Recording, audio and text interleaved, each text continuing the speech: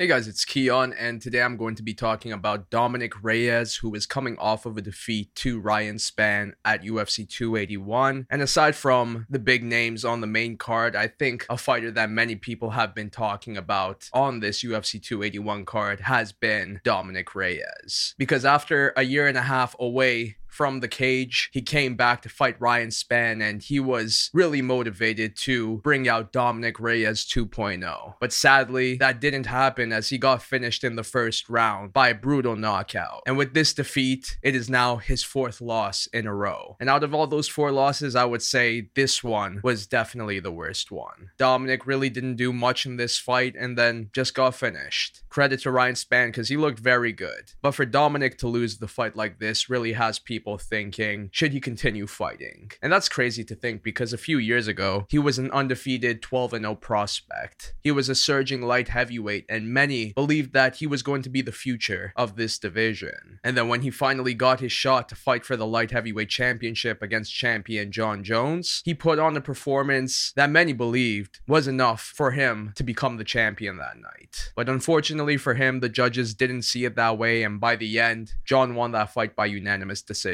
And that's tough because had he won that fight, not only would have he been champion, but he also would have been the first guy to legitimately defeat Jon Jones. That alone would have been legendary. And even had he been known as the guy who defeated Jon Jones, that's still better than what his career has played out today. Because after this loss, he fought for the vacant light heavyweight championship against Jan Blachowicz. And even though he was the favorite to win this fight, Jan was the better man this night. And yes, Dominick had his moments, but by the end, Jan finished him in the second with punches. Then following this defeat, he fights Jiri Prochazka, and this was an amazing fight. The two went back and forth, and Dominick had his moments in this fight. There was times where he legitimately looked like he was going to win, but Jiri was so tough and stayed in there, and he also had many moments himself. And I also got to give credit to Dominick for showing so much heart in this fight, but the damage was too much, and by the end, he got finished with a brutal spinning back elbow. This was a brutal loss, and because of it, I understand why Dominick took a year and a half off to recover from it. And I thought, yes, that was the right move. Don't rush back into a fight right away, especially now that he was on a 3-fight losing streak. So I had promise for him in his return to UFC 281, especially since he was training with Alex Pereira and Glover Teixeira now. It really seemed like he was making the right moves in order to get back on track. But man, this fight against Ryan Spann was the worst possible outcome for him. It had many people thinking Dominick doesn't have a chin anymore. The guy who was very tough and showed a lot of toughness in these defeats was unable to do that anymore.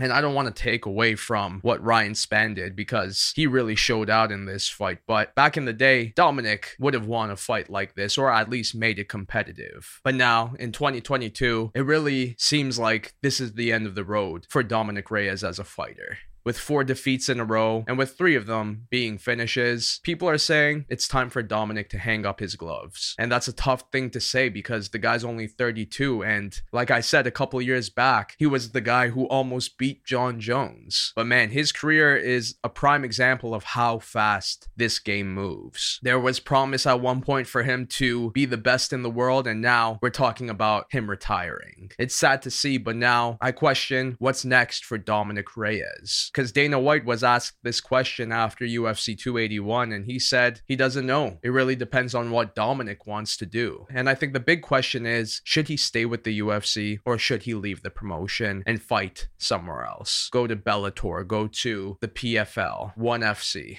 And honestly, it's hard to say because I think if he were to fight again in the UFC right now, that would be his last chance. He would desperately need to get a win in his next fight in order to stay with the UFC because if he loses again, I think for sure they will cut him. But the question is, who is a good opponent for him to fight? And there's a couple of names in the top 15 that I see that I think would be good opponents for him. One of them is Paul Craig. And honestly, I thought Paul Craig should have been Dominick Reyes' comeback fight, not Ryan Spann, who is a heavy hitter. Because Paul Craig, yes, he is a heavy hitter, but he is mostly known for bringing the action to the ground because he likes to fight off his back and use his jiu-jitsu.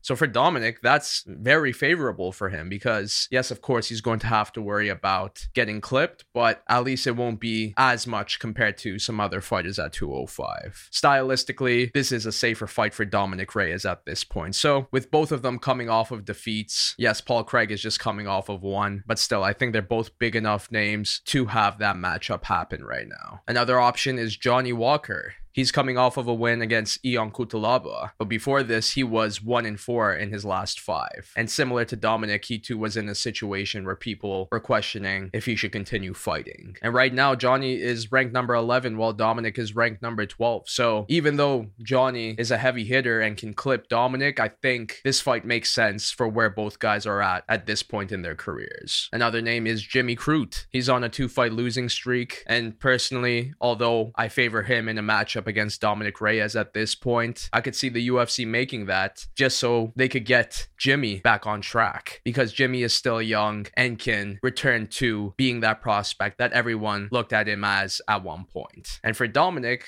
I'm not counting him out. Even though it's not a favorable matchup for him, I could still see him winning this fight. And if he does win, that will be a huge win for him to come back off of. But personally, it's not my favorite fight for him at this point. I could also say the same about a matchup between Dominic and Khalil Rountree. Khalil is on a 3-fight win streak and is coming off of a win against Dustin Jacoby. If the UFC wants to continue pushing him, I think a fight with him and Dominic Reyes makes sense. And that's the sad thing. I could say the same about Dustin Jacoby versus Dominic Reyes. If they want to build these guys and use Dominic as the name to build them, then I could see the promotion doing that, which sucks. But at this point, Dominic is in a position where the UFC will do that. If he continues to fight with them, they will use him as the guy to build up other fighters, especially since Dominic has high name value at 205. So in my opinion, he still has a lot of options. Another thing people have been talking about is that Dominic is not the biggest 205er. If he could make the cut down to 185, maybe he should do that. And who knows, maybe that is a smart move for him to start fresh in a new division and have the size advantage. Maybe that could work, or maybe it can't. And that would be really sad to see, for him to make that tough cut down to 185 and not find the results that he wants. At that point, I think him moving down to middleweight will be him grasping for straws. And I really don't want to see someone like Dominic Reyes do that. Which is why I think the best option for him is to leave the promotion and sign elsewhere. Because if he does, he will immediately become a huge name for that promotion. Yes, 4-fight losing streak, but he was the guy who almost beat Jon Jones. And in my opinion, I think he could find a lot of success in these other promotions. Why not go to PFL and try to win the $1 million?